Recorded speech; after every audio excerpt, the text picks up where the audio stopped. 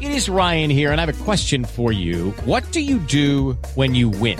Like, are you a fist pumper, a woohooer, a hand clapper, a high fiver? I kind of like the high five, but if you want to hone in on those winning moves, check out Chumba Casino. At ChumbaCasino.com, choose from hundreds of social casino-style games for your chance to redeem serious cash prizes. There are new game releases weekly, plus free daily bonuses, so don't wait. Start having the most fun ever at ChumbaCasino.com. No purchase necessary. VGW. Void where prohibited by law. See terms and conditions. 18+.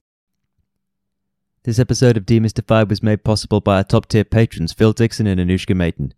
If you want to support the show from as little as £1 a month, head over to Patreon and look for Demystified Podcast, or just follow us on Twitter at Demystified_pod. It all helps the show out. And now, back to the regularly scheduled programming. The 17th of January, 1912. 5 haggard men march through ice winds on hard, cold ground. They've trekked for miles, hundreds of them, over this harsh terrain in a race against time. The prize is the ultimate achievement, immortality of a sort in the history books, and names as household words. These 5 men would achieve that, although under less auspicious circumstances than they'd hoped. The team has faced incredible hardships already. Their chosen pack animal fared badly, and their starting destination, though conventionally wise, has cost them precious time. To make matters worse, their dedication to the scientific cause has weighed them down in literal rocks. These fossils will be significant in geological history, but for the time being, they seem like a load of dead weight. They'd foreseen a grim portent of what they would expect to now find at their destination the day prior, through a telescope, a flag waving in the distance. This far from civilization, from any other humans, it could only mean one thing. Still, hope persists that it may have been a mirage. By the end of their journey, hope is lost. The 5 men arrive at the foot of the tent with a handful of select items. A letter addressed to the King of Norway, requested to be personally delivered, as though salting the wound already. Some supplies, a token of goodwill from one explorer to another, first place to second, and a flag fluttering above the tent. A Norwegian flag. The 5 men now look northwards. At the South Pole, every direction is north. A quick check of their location reveals the bearing to be true, but their homeward trek will be harder than the outward one. Not only are they thoroughly demoralized, but they're hard hit on the conditions. Tired, frostbitten, no pack animals. This leg will be do or die. 1 month earlier, the 14th of December, 1911. A celebratory day for the 5 men who've done the impossible, something no one in history has ever done before. The Norwegian team has beaten the odds and made it to the South Pole. Their leader, however, has mixed feelings.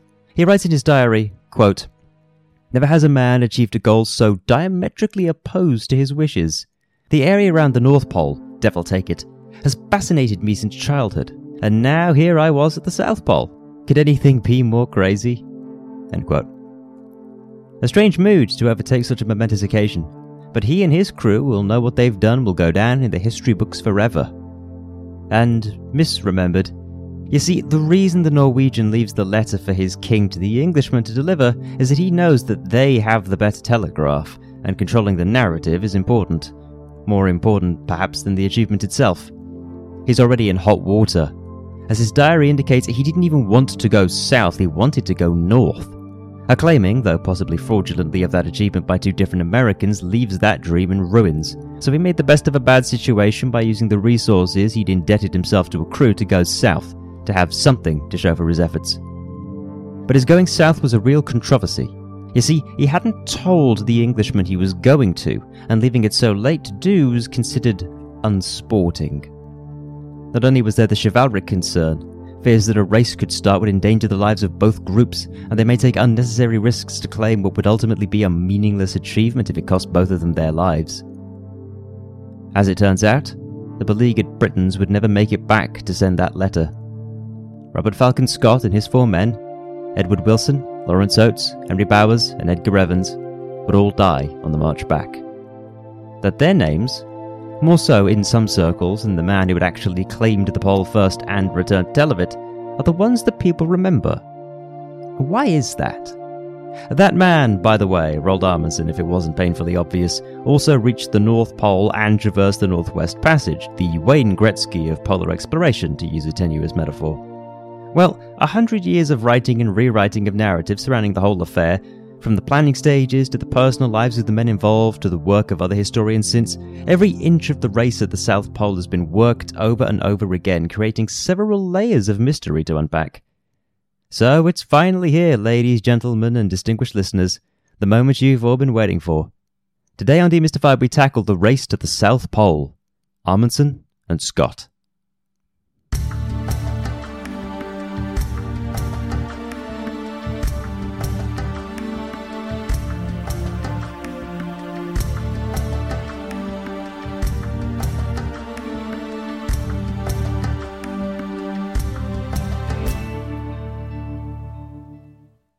Well, we've arrived at the big one.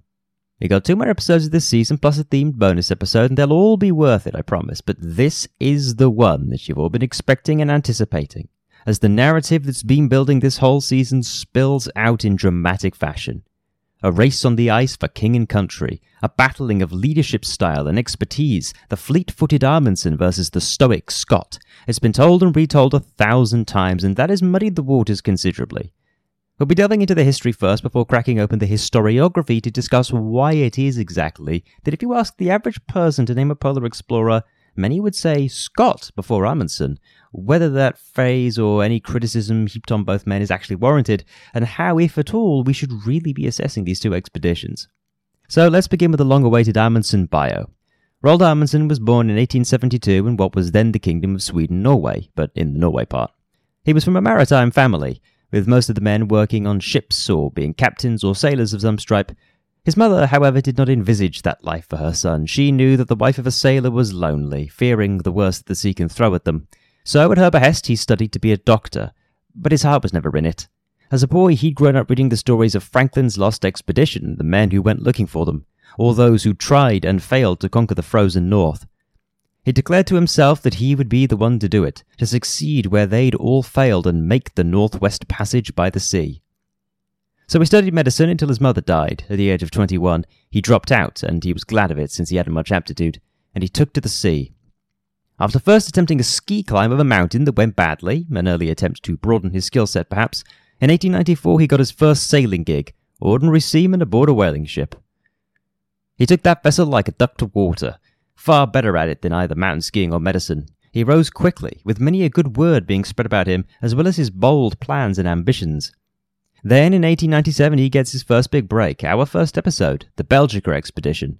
It's Amundsen's trial by fire. As first mate of that expedition, he works alongside Frederick Cook to keep things afloat when de Gerlache and the others fall ill. Here he learns lessons. Firstly, fresh meat contains enough of whatever cures scurvy, spoiler alert, vitamin C, to keep you alive. Secondly, listen to the people who know what they're talking about. Cook recommended the meat and de Gerlache ignored him, and de Gerlache only survived his near-fatal bout of scurvy when Cook made him eat the fresh meat. It pays to listen to the guys who know their shit. His return from the Belgica expedition gained him some clout, but not nearly as much as he'd wanted. To make a real name for himself, Amundsen knew he'd actually have to set a record, do something that no one else had done. His mind turned back to his old favourite, the Northwest Passage. I've talked about it enough this season and previously, so you all know that by now, in the 19th century, the Northwest Passage became a forbidden zone. 4 of the ships that went looking for Franklin, who died along with all his men, got stuck. The passage was a pipe dream. But this was the 20th century, the heroic age. It was time for people to step up to the plate and make history, and Amundsen thought that too, so he put into motion his plans. First off, Amundsen wanted to avoid the mistakes that Franklin had made. Later mapping of the waterways of Nunavut revealed many shallow inlets and small waterways, so instead of taking 2 ships with over 120 men, he takes 1 small fishing boat with 6 men. He names it the Gjoa. He knows that he won't be able to take as many supplies in so small a ship, but here comes part 2 of the plan. He intends to learn how to live off the land in the Arctic, like Cook knew how to do, and use that to stay alive. He knew from stories that when the Franklin men tried to survive there were too many of them, not enough game to feed all of them. 6 men would be a far more inviting proposition. He also intends to learn from the locals the tricks of the trade, the Inuit. We've talked before about the mixed opinions toward the Inuit of polar explorers. Most of the veterans respect them, but their respective societies back home couldn't hold them in any deeper contempt. In the wake of the Franklin expedition, it took over 150 years to find the vessels, in part because the stories the Inuit told were ignored. Charles Dickens summed up the view of the Inuit from a civilized perspective when he described them as, quote, a gross handful of uncivilized people with the domesticity of blood and blubber, end quote. Vivid image from Charles Dickens there, but they survive in the Arctic, where the pride of Britain failed miserably, and Amundsen can see that. They know how to work with the land rather than against it, and that's not just some patronizing metaphor, it's a mentality thing. The Franklin expedition and those like it treated polar exploration like a siege. De Gerlache did too. Your boat is the castle and you hide inside until either you win or the ice does. Amundsen, by contrast, thinks there's more to it. The Inuit don't hide from the snow, they use it to make their shelters. Their little kayaks can go further than a steam-powered ice-breaking whaler. If the so-called civilized world has all the answers, why can't they succeed? Amundsen then takes a training voyage in 1901 on the Gjöa. He wants to make sure he knows how to maneuver it when the time comes. He gets it refitted with extra ice plating. He knows he'll spend several winters in the pack. He also gets a small motor on it, for insurance. He gets lessons in adapting for magnetic shifts from the German scientist Georg von Neumayer, and he signs on a small crew. First Officer Godfred Hansen, a Dane. Second Officer Helmer Hansen, no relation. Anton Lund, a sealing captain. Peder Ristvedt, an engineer. Gustav Wieck, his assistant. And Adolf Lindstrom, the cook. Amundsen gets his first taste of one of the major pitfalls of Arctic exploration in the late planning stages. Creditors. He's badly in debt. There are two versions of the story. Some say Fridtjof Nansen agreed to cover the costs, while others say he actually left for the passage as his creditors were coming to repo the Gjöa. With his crew, he sets out for the Northwest Passage on the 16th of June 1903, and by October, she's reached King William Island. Now, Amundsen makes his first big play here. Whereas Franklin went north around King William Island, and there he got stuck and died, Amundsen went south. Historians speculate that Franklin's ships were too deep of draft to go down that narrow waterway, but Amundsen's ship could traverse it just fine. Either way, he gets himself frozen in. He has learning to be doing and will be at this place now, known as Gjöa Haven, for the next 2 years. Although his crew were pretty furious at the prospect of 3 years in the Arctic, Amundsen insists on staying that extra year. He does his learning with the Netsilik Inuit on all aspects of Arctic survival. He learns, for instance, that the hydrophobic, lightweight fur of the caribou keeps you warmer than wool. In fact, it's one of the warmest natural substances there is, as the hollow hairs trap air within them. He learns that you sleep naked in a fur sleeping bag because your body heat creates the air pocket. He learns how to use dog sleds and sees how well they perform on the ice. The Brits' preferred method of man-hauling looks practically Stone Age compared to the Inuit sledding. Amundsen was not the first who had done this. People like John Ray and Fridtjof Nansen had paid their dues and learnt their lessons. But when it comes to the race, which we'll get to, don't worry, it's a pretty major factor in not only why Amundsen won, but why he survived. Eventually, they go forward and they get stuck in the ice for the third winter, but by that point they'd actually completed the passage. Amundsen skied 500 miles to Alaska to telegraph their success. Wieck died that winter of an illness, but the rest of the crew got into San Francisco on the 19th of October 1906 and received a hero's welcome. In the intervening time, Norway had actually become independent from Sweden. Amundsen learnt about this and got a congratulatory telegram from his new king, Haakon VII. So Amundsen's a hero and a major sensation, and has completed the first of his checklist of life's ambitions. In the meantime, another man has worked his way into Arctic history. We did his bio last episode, but Robert Falcon Scott's Discovery Expedition got back in 1904. Since then, he'd been living it up as a hero of British polar exploration and restarting his naval career. Shackleton's attempts to outdo him notwithstanding, Scott was enjoying married life on top of all of his fame and glory. In 1907, he wed an artist who he'd met through his newfound high society connections. Everything's coming up, Scott. But Shackleton had done something few had anticipated. He'd managed to get within spitting distance of the pole. This got the Admiralty jumpy, because it meant that it would only be a matter of time before somebody got the chance to put a flag down on the southernmost point of the world, and the top brass expected that flag to be a Union Jack. Scott has his own personal beef to settle, too. He was none too pleased with Shackleton's supposed betrayal, whether or not that opinion was merited. This heroic age wasn't all that heroic after all, apparently, and if he wanted to get his aims accomplished in his part of the Antarctic, he'd better get his skates on and do it. After all, better an honourable man like he claim the prize than a cad like Shackleton. So he'd taken an Admiralty commission to get himself stationed in London, whereupon he was fairly easily handed the command of the next pole expedition, the Terra Nova expedition. The planning of Terra Nova was amidst a flurry of activity from around the world. The Japanese had an expedition in the works, which would be the first major non-European expedition, stay tuned for the bonus episode, and the Australians under Douglas Mawson were planning their own trip, stay tuned for the next regular episode to hear how that goes. Scott had heard something about Amundsen, but everybody knew that Amundsen only ever cared about going north. He wasn't competition. The Terra Nova team was varied. A lot of Navy men, as you'd expect, but a huge array of scientists from all sorts of backgrounds, as well as some Army men. Captain Lawrence Titus Oates was chosen to represent them with Scott. They'd even listened to Fridtjof Nansen and brought a ski instructor, although few of the men of the expedition actually knew how going in. Funding was private, little involvement from the Royal Geographical Society and Royal Society. Sponsorships and brand deals helped out, but fundraising continued en route to the Arctic. This also affected the goals. The RGS had hoped that science would trump jingoism, but as Clements Markham noted, Scott had the pole bug. He wanted that prize for himself and for the British Empire. Transport was a little trickier. The Terra Nova was fine. Flying a Navy ensign meant that Scott could use his favourite Navy discipline, but the rest was a mixed bag. Dog sleds and motor sleds would be used, but ponies were the main thrust. Unfortunately, Captain Oates, who would be their handler, wasn't around for the purchase, and the guy who that task fell to knew almost nothing about horses. I'll put a pin in that for later. Now, ponies are all well and good, but dog sleds are unreliable, though Scott admitted impressive in good hands, and mechanics couldn't be trusted. So Scott decided that man-hauling would be needed. No animal or machine could make it up the Beardmore Glacier. Or so Scott thought. As stated above, the goal of the expedition was explicitly the pole. Scott said to the subject, quote, "The main objective of this expedition is to reach the South Pole, and to secure for the British Empire the honour of this achievement." End quote. Others had their own ideas. Edward Wilson wanted to continue the study of the Cape Crozier penguins, and Victor Campbell, one of the few good skiers, wanted to get a whole load of overland exploring done and up the coast. But since that was the main mission statement, the public would want nothing less than a British flag flying over that great southern continent. It didn't matter if he couldn't enforce anything, it was the equivalent of planting the American flag on the moon. No matter what anybody else does, you were the first.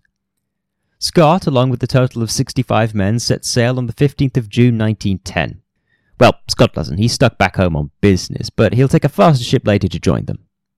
In Melbourne, however, he receives a telegram from Amundsen that changes everything, and might even determine the rest of his life, as well as its eventual end. So what's Amundsen been up to? Well, he's messing around with a plan to use Fridtjof Nansen's old ship, the Fram, to sail across the North Pole. Fram had been a custom commission for Nansen, designed to be the perfect polar vessel. Hulls reinforced with rare South American wood for that indestructible finish. A round shape that made her slower in the water but better at avoiding the ice and more comfortable in the long winters.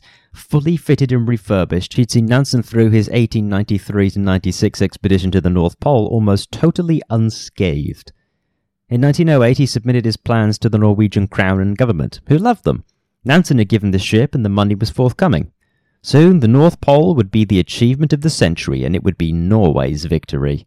A 5-year drift in the ice, allowing for maximum scientific study and the best shot of drifting over the pole. What could possibly go wrong? 1909, Shackleton comes back from furthest south. Amundsen's got a lot of respect for Shackleton, calling him the Nansen of the South, which is high praise coming from him. Scott announces his plans for going to the South Pole, but this doesn't concern Amundsen. He's got bigger, more northerly fish to fry. So Amundsen puts together his crew. Olav Bjaaland is a pinch hitter. He's a world champion skier who's also got carpentry skills, big into dog sleds, and is very much on the same page as Amundsen. Helmer Hansen signs on again, and they pick up Sverre Hassel, a dog expert.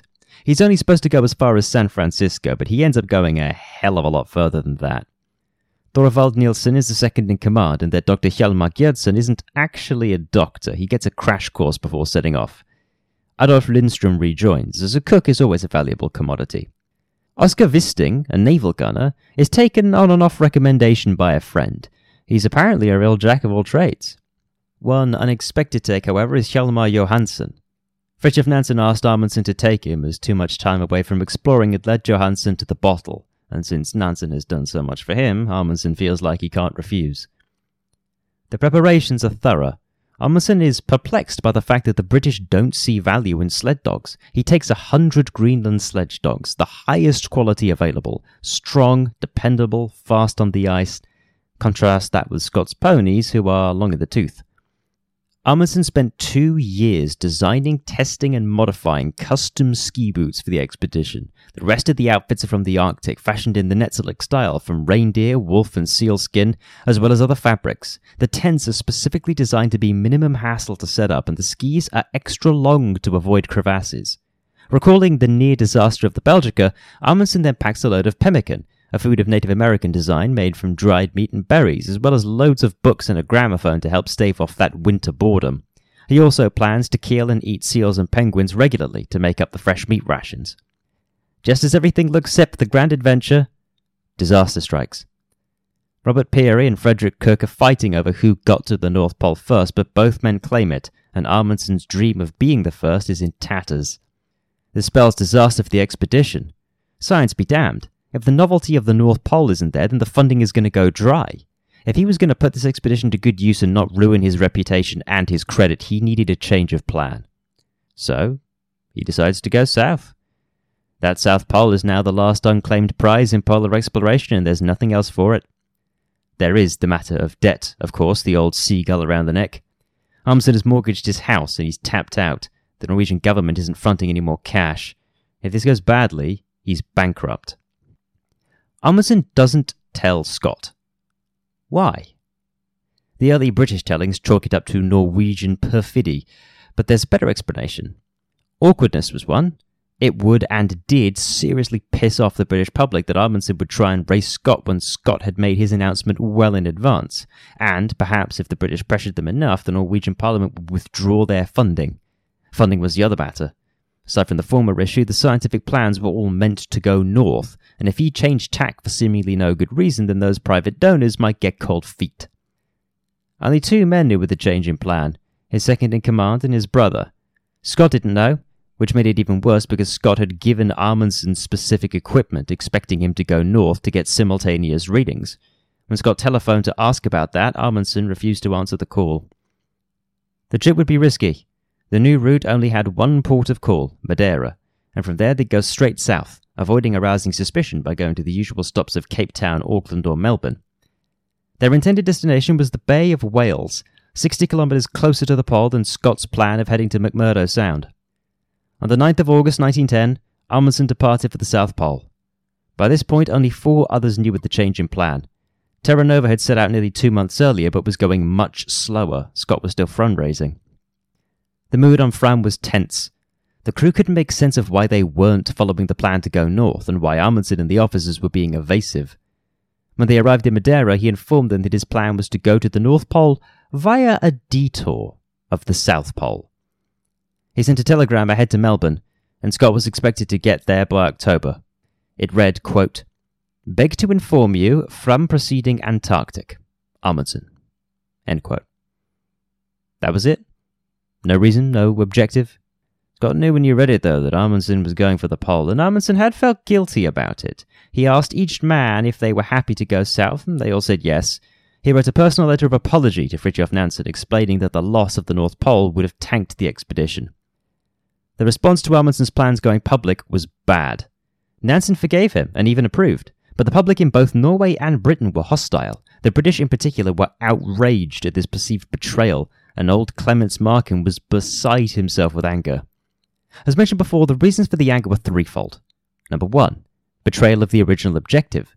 The funding he got from the Norwegian government and public was for an Arctic expedition, not for Amundsen to chase whatever fleeting ambition came into his head. The second was romantic. Scott had stated his intent and given equipment to Amundsen on the understanding that he'd go north, and now he'd backstabbed him? The third was practical. It was now a race, and when people race each other, they make silly mistakes that can have very serious consequences. Fram, however, wouldn't know of the response for some time. They were on their own, and by the 14th of January 1911 they'd reached the Bay of Whales. Scott and the Terra Nova got to McMurdo Sound around the same time, early January 1911, at a place called Cape Evans, after the second-in-command. They built a hut in which they'd spend their first winter. More awkwardness ensued, however. Victor Campbell had taken Terra Nova for a sail to scout the coast, while the hut was still under construction, and who should happen to be in the Bay of Whales but Roald Amundsen? Amundsen tried to be courteous and hospitable to Campbell, but he politely declined the offer. As nice as it would have boded poorly for his return, and it did anyway. Scott's initial reaction upon hearing this was to think about rushing over to Amundsen's camp and settling things mano a mano, but he ultimately decided on a calmer option. Quote, "The proper, as well as the wiser, course is for us to proceed exactly as though this had not happened, to go forward and do our best for the honour of our country without fear or panic." End quote. Amundsen set up his base in the aptly named Framheim, and both teams now set about the depot laying. This is important for later. Basically, they're making advanced journeys along the intended route, laying supplies for the actual run. Saves room on that trip by planting them ahead of time, and you construct temporary rest stops. Scott's depot laying goes badly. The ponies don't fare so good, and Scott and Oates disagree on things. Oates didn't want to use the snowshoes, which slowed their progress, but Scott didn't want to shoot and eat the weaker ponies, meaning the eventual depot, called 1 Ton Depot, is 30 miles short of its intended location. Of the 8 ponies that started the depot-laying journey, 2 made it back alive. Amundsen has a better time. The dogs fare very well, and the supplies are laid in good order. But it's not all a rose garden, though, as Johansen complains often and loudly about their equipment. Amundsen files this away in his mind. He was a tough-love kind of guy. He didn't take kindly to anything he perceived as a threat to his authority, which could be so much as a dirty look. That next winter was planning and experiments. Scott's crew launched several overland expeditions to the north and the west to make scientific readings. Wilson's western expedition was aimed at studying the Cape Crozier penguins, and it was a hell of a journey. It took them 19 days to travel 60 miles.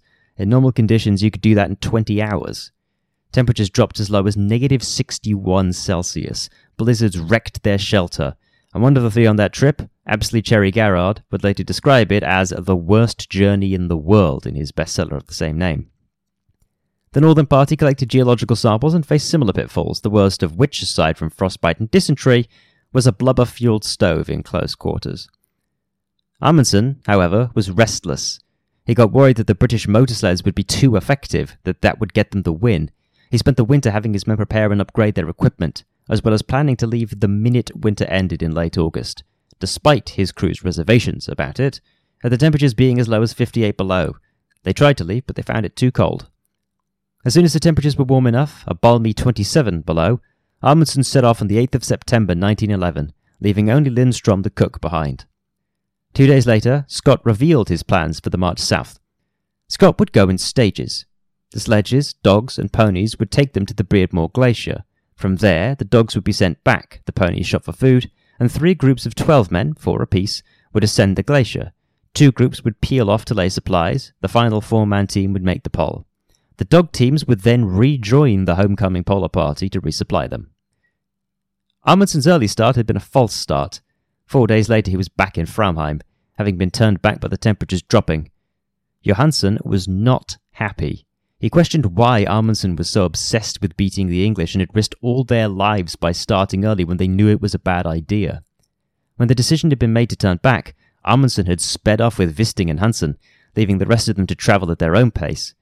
Johansen was one of the last 2 back. His dogs had suffered, and his sledmate Christian Presrud had bad frostbite. A major argument kicked off. Amundsen questioned his lateness, and Johansen scorned Amundsen's leaving them behind. This was the final straw. Johansen got dropped from the pole team. The Norwegians made their proper start on the 19th of October. They made good time.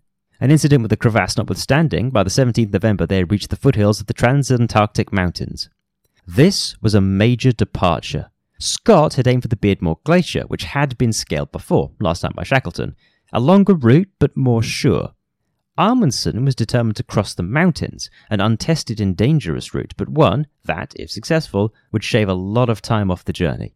This, plus a closer starting point, would clinch victory, if it worked. The dogs turned out to be clutch in that element. They proved more than capable of hauling up the mountains, reaching an altitude of over 10,000 feet. Though 7 had died so far, of the 45 that made it, only 18 would go to the pole. The rest shot for their meat. This was particularly sad for the men doing the shooting, as they'd grown attached, but not least for the dogs. It wasn't just the men who ate dog meat that winter. They reached the South Pole on the 14th of December 1911. The actual journey wasn't that eventful for them. They spent the next 3 days taking scientific readings and verifying that they'd actually made it. They planted a flag, named the surrounds the Hut on the 7th Plateau, and after leaving a tent with supplies and a note for Scott, they began their homeward march. Amundsen's new goal was to beat Scott back to civilization. He'd won the pole, but now he needed to win the publicity war that would surely follow. Progress was mixed. They limited their speed to preserve strength, and while skis made going downhill fast for the skiers, the sledders had a hard time. On the 25th of January 1912, they reached Framheim at around 4 o'clock in the morning. They had taken 99 days and covered nearly 2,000 miles, but had actually beaten their expected time frame by 10 days. 11 of the 52 sled dogs made it back. From here, Amundsen didn't want to stick around. 5 days later, they departed for Tasmania, and on that voyage, they drafted their telegrams of success. We'll check back in with Amundsen later. What happened to Scott? Well, he was having trouble early on. The motor sleds broke down very quickly, meaning the early probing efforts took longer than expected. The reason I wanted to conclude Amundsen's trip was to give context for this.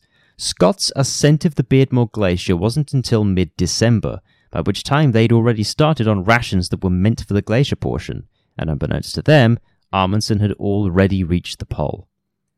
Scott decided his polar party would be 5 men.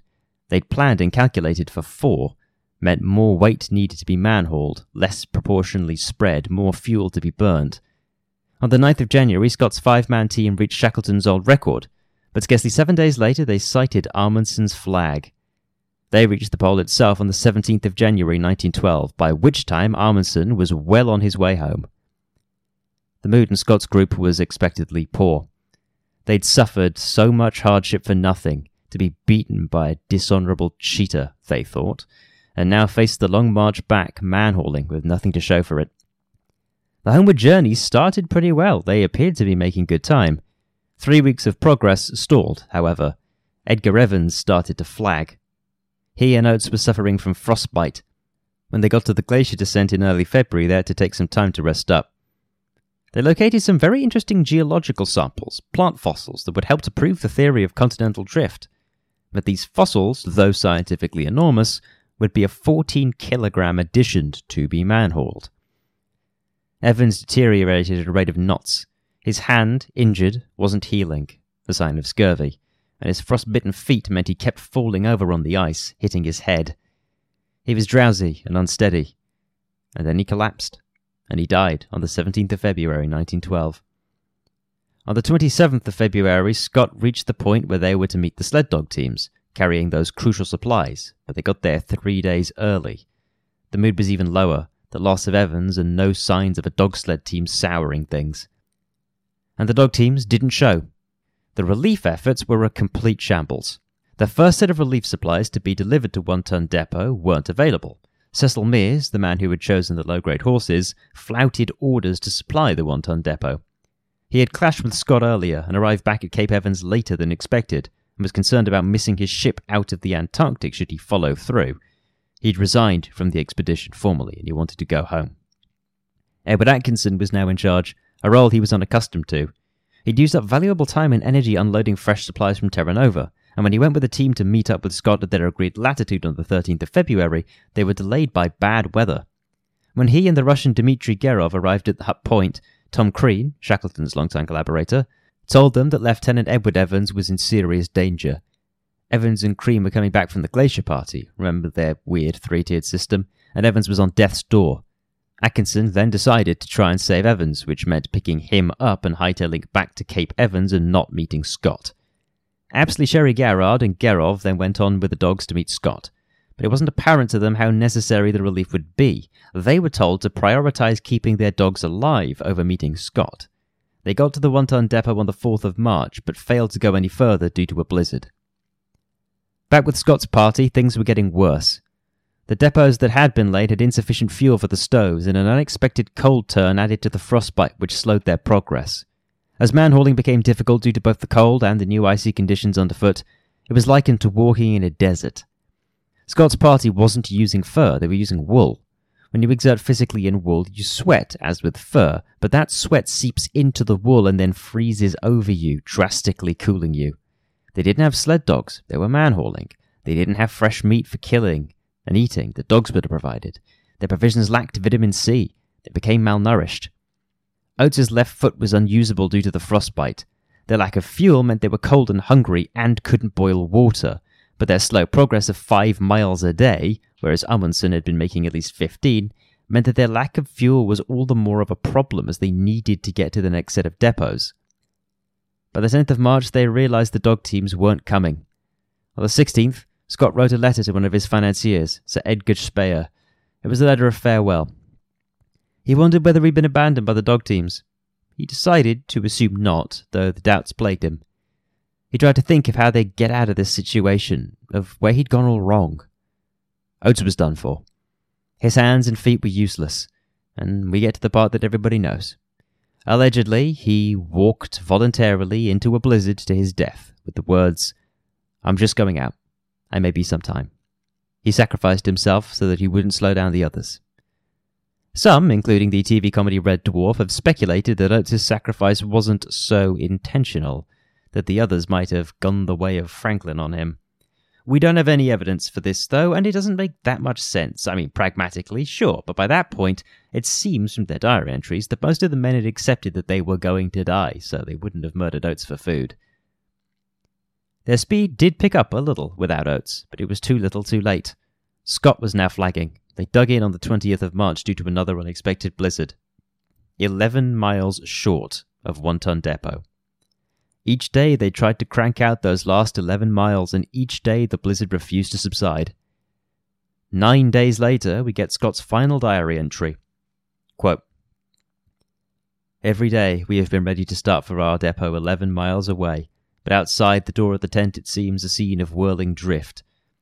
I do not think we can hope for any better things now. We shall stick it out to the end, but we are getting weaker, of course, and the end cannot be far. It seems a pity, but I do not think I can write more. R. Scott. Last entry.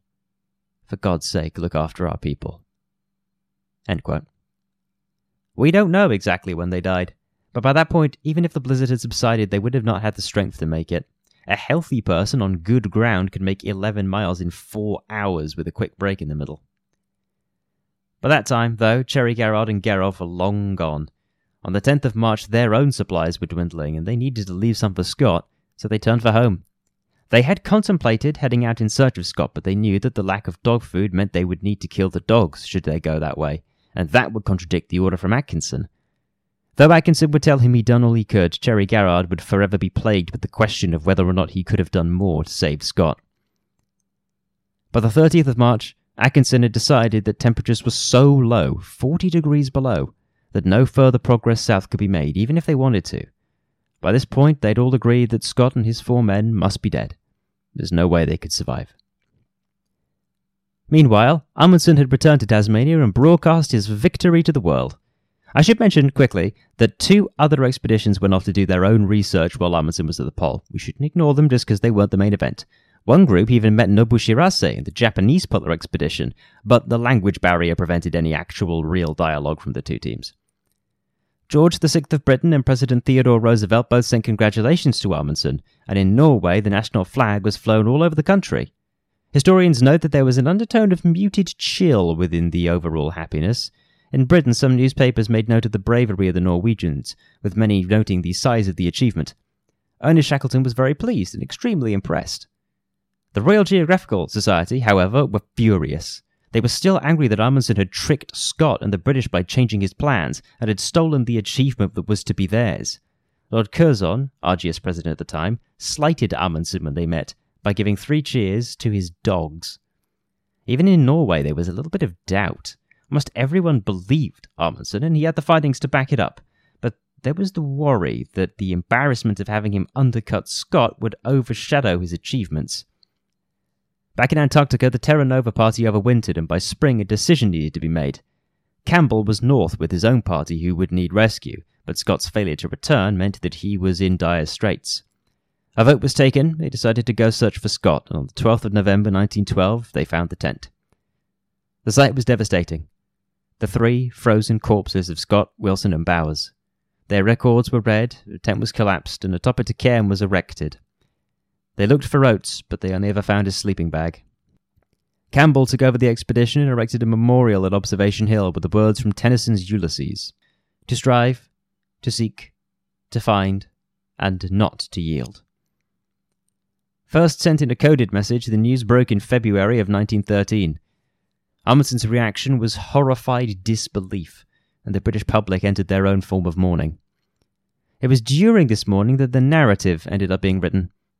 Scott became the martyr. His sense of fair play was contrasted by the already circling talk of Amundsen's cheating. Though men on Scott's own team, such as Apsley Cherry Garrard, freely extolled Amundsen's skill as an explorer and his good decision-making, the wider public was far more taken with the narrative of the underhanded Amundsen and the noble Scott. Scott manhauled like a manly man. Amundsen shot his own dogs and fed them to each other like a savage. Amundsen was a professional explorer. This might seem stupid in the modern day to criticise, but in upper-class British society in the Edwardian era, being a noble amateur was far better than being a lowly professional, some lower-class yob who has to work for his money. This is ignoring, of course, the fact that the only reason that Scott got into polar exploration was to help support his family financially. When Scott's journal was published, those final words, "Take care of our people," struck a chord with the world. Amundsen, the victor, was now stuck behind Scott, the martyr. As for what happened next, well, Amundsen continued exploring. The debt would follow him for the rest of his life, as with all polar explorers, but he would achieve both the Northeast Passage and a flight over the North Pole alongside Oscar Wisting in 1926. There's a lot of controversy over the exact priority, but if theirs is taken as the first, much disputed, then Amundsen and Wisting are the first two men to visit both poles, first each. So shout out to Oscar Wisting for being the unsung hero in all of this. In 1928, Italian Umberto Nobile and his crew in the airship Italia crashed in the Arctic while attempting to traverse the North Pole. International rescue efforts were launched, and Amundsen joined in with the seaplane alongside two other men. On the 18th of June 1928, they were never seen again. Some flotsam and wreckage was found, but no bodies. It's assumed that bad weather caused the crash. So ends Roald Amundsen. Died doing what he loved, I suppose.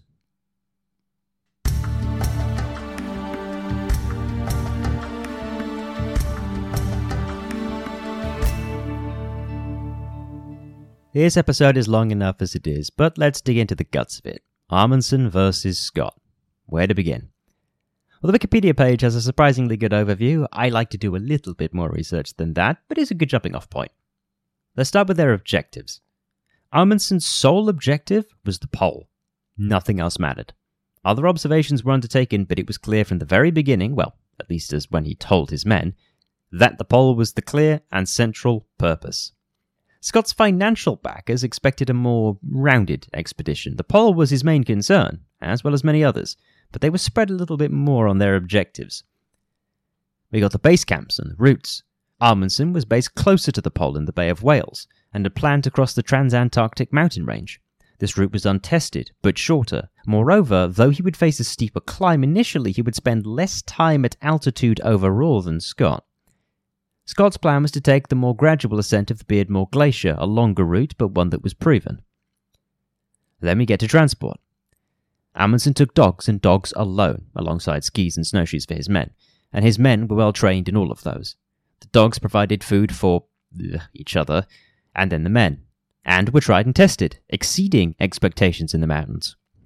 Scott had three methods. He had dogs, but as we discussed last time, he was wary of them due to past failures.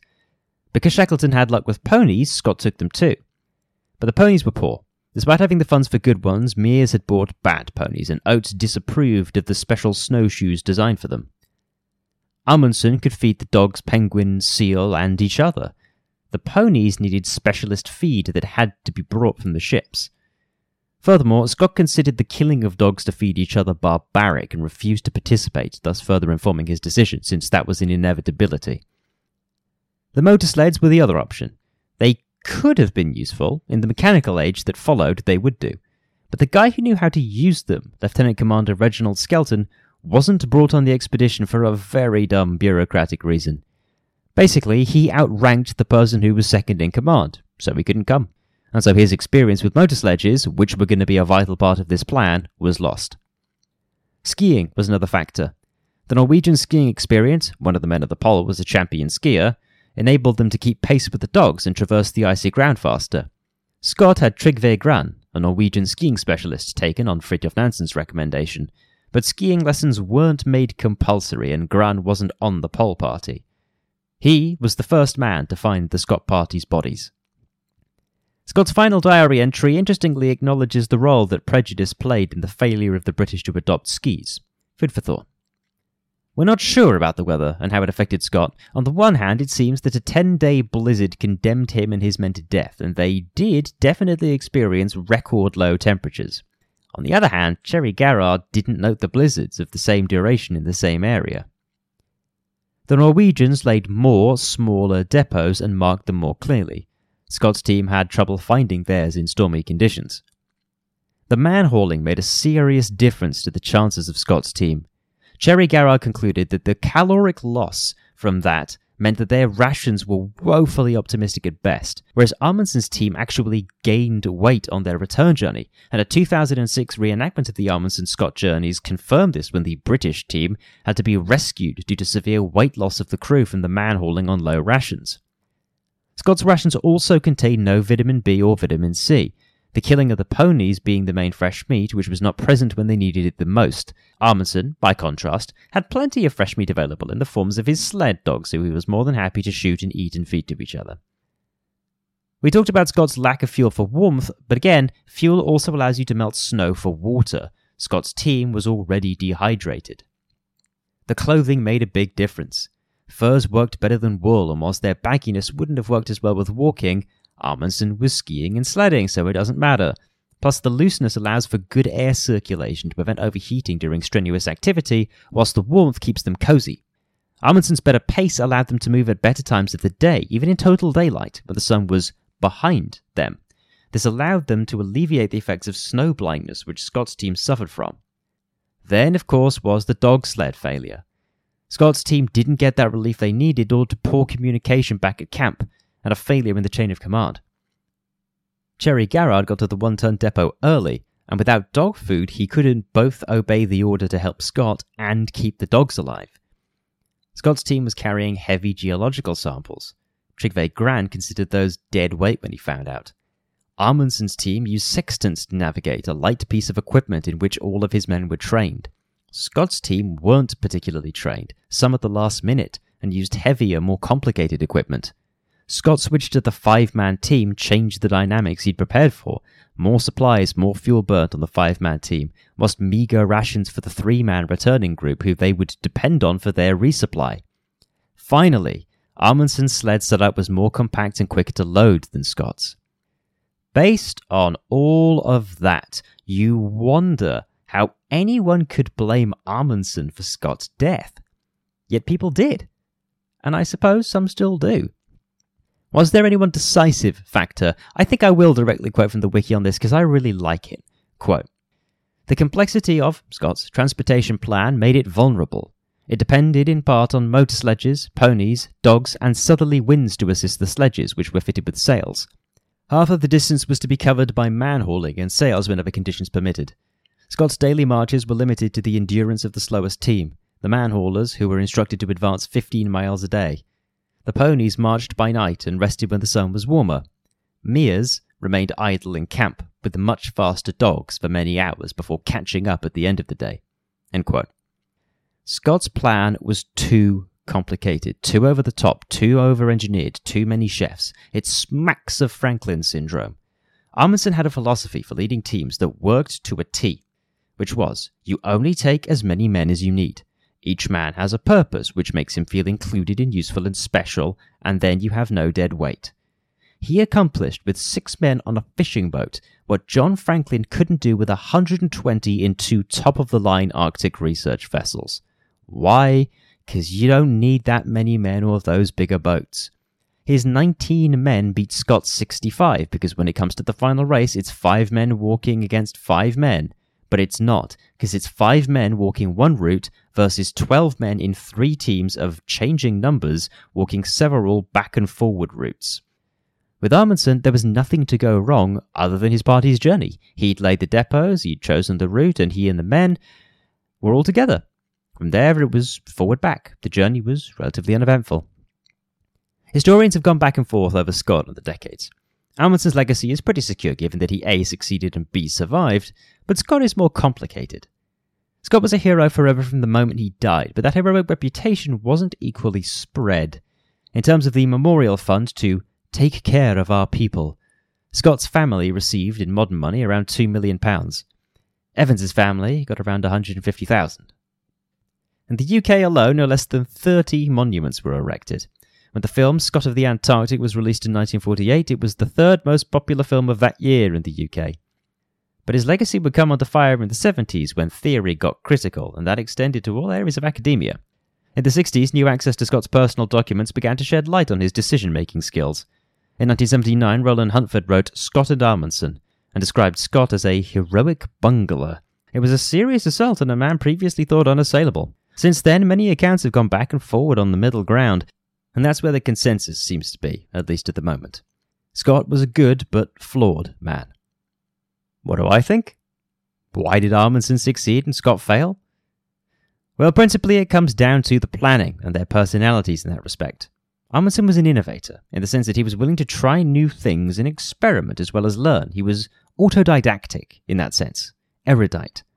Scott might have started out that way, but he ended up putting his own experiences far above practical lessons. Amundsen wanted more Arctic experience prior to the Northwest Passage, so he spent 2 years getting to know Arctic waters. Scott signed up for the Discovery Expedition having never been to the Antarctic before.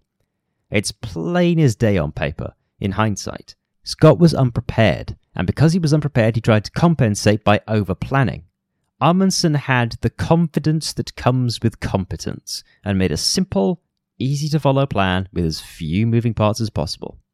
Scott doesn't deserve to be so maligned as he had been, I think, but I'll remind you all of what I said about the price of ambition. Amundsen was lambasted in the press as a man obsessed with the pole, which, to be fair, he absolutely was, but I would argue that Scott was just as obsessed in the end. This was the same guy who got pissy with Shackleton for going into his bit of Antarctica. You're telling me this guy's a paragon of self-control? Scott didn't die alone. 4 men died with him. The price of that failure.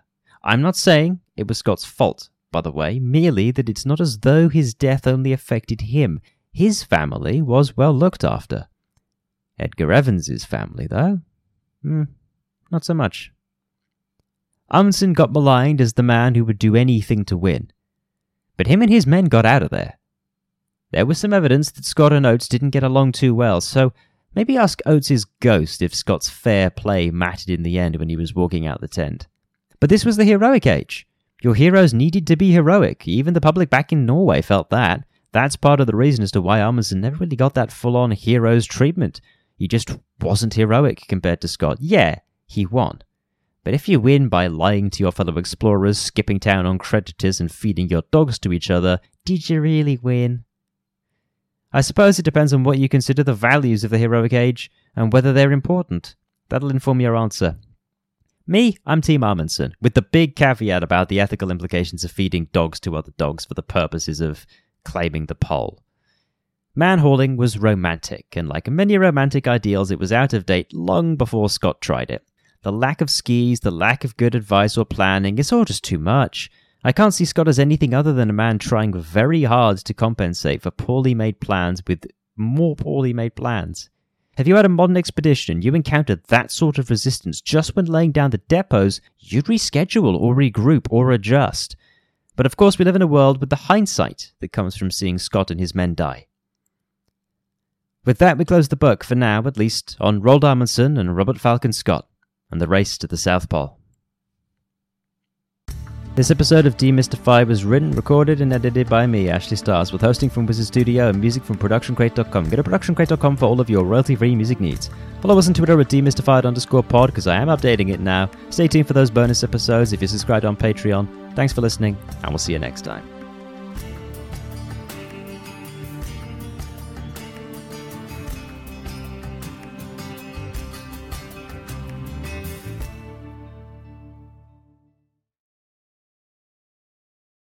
With the Lucky Land Slots, you can get lucky just about anywhere.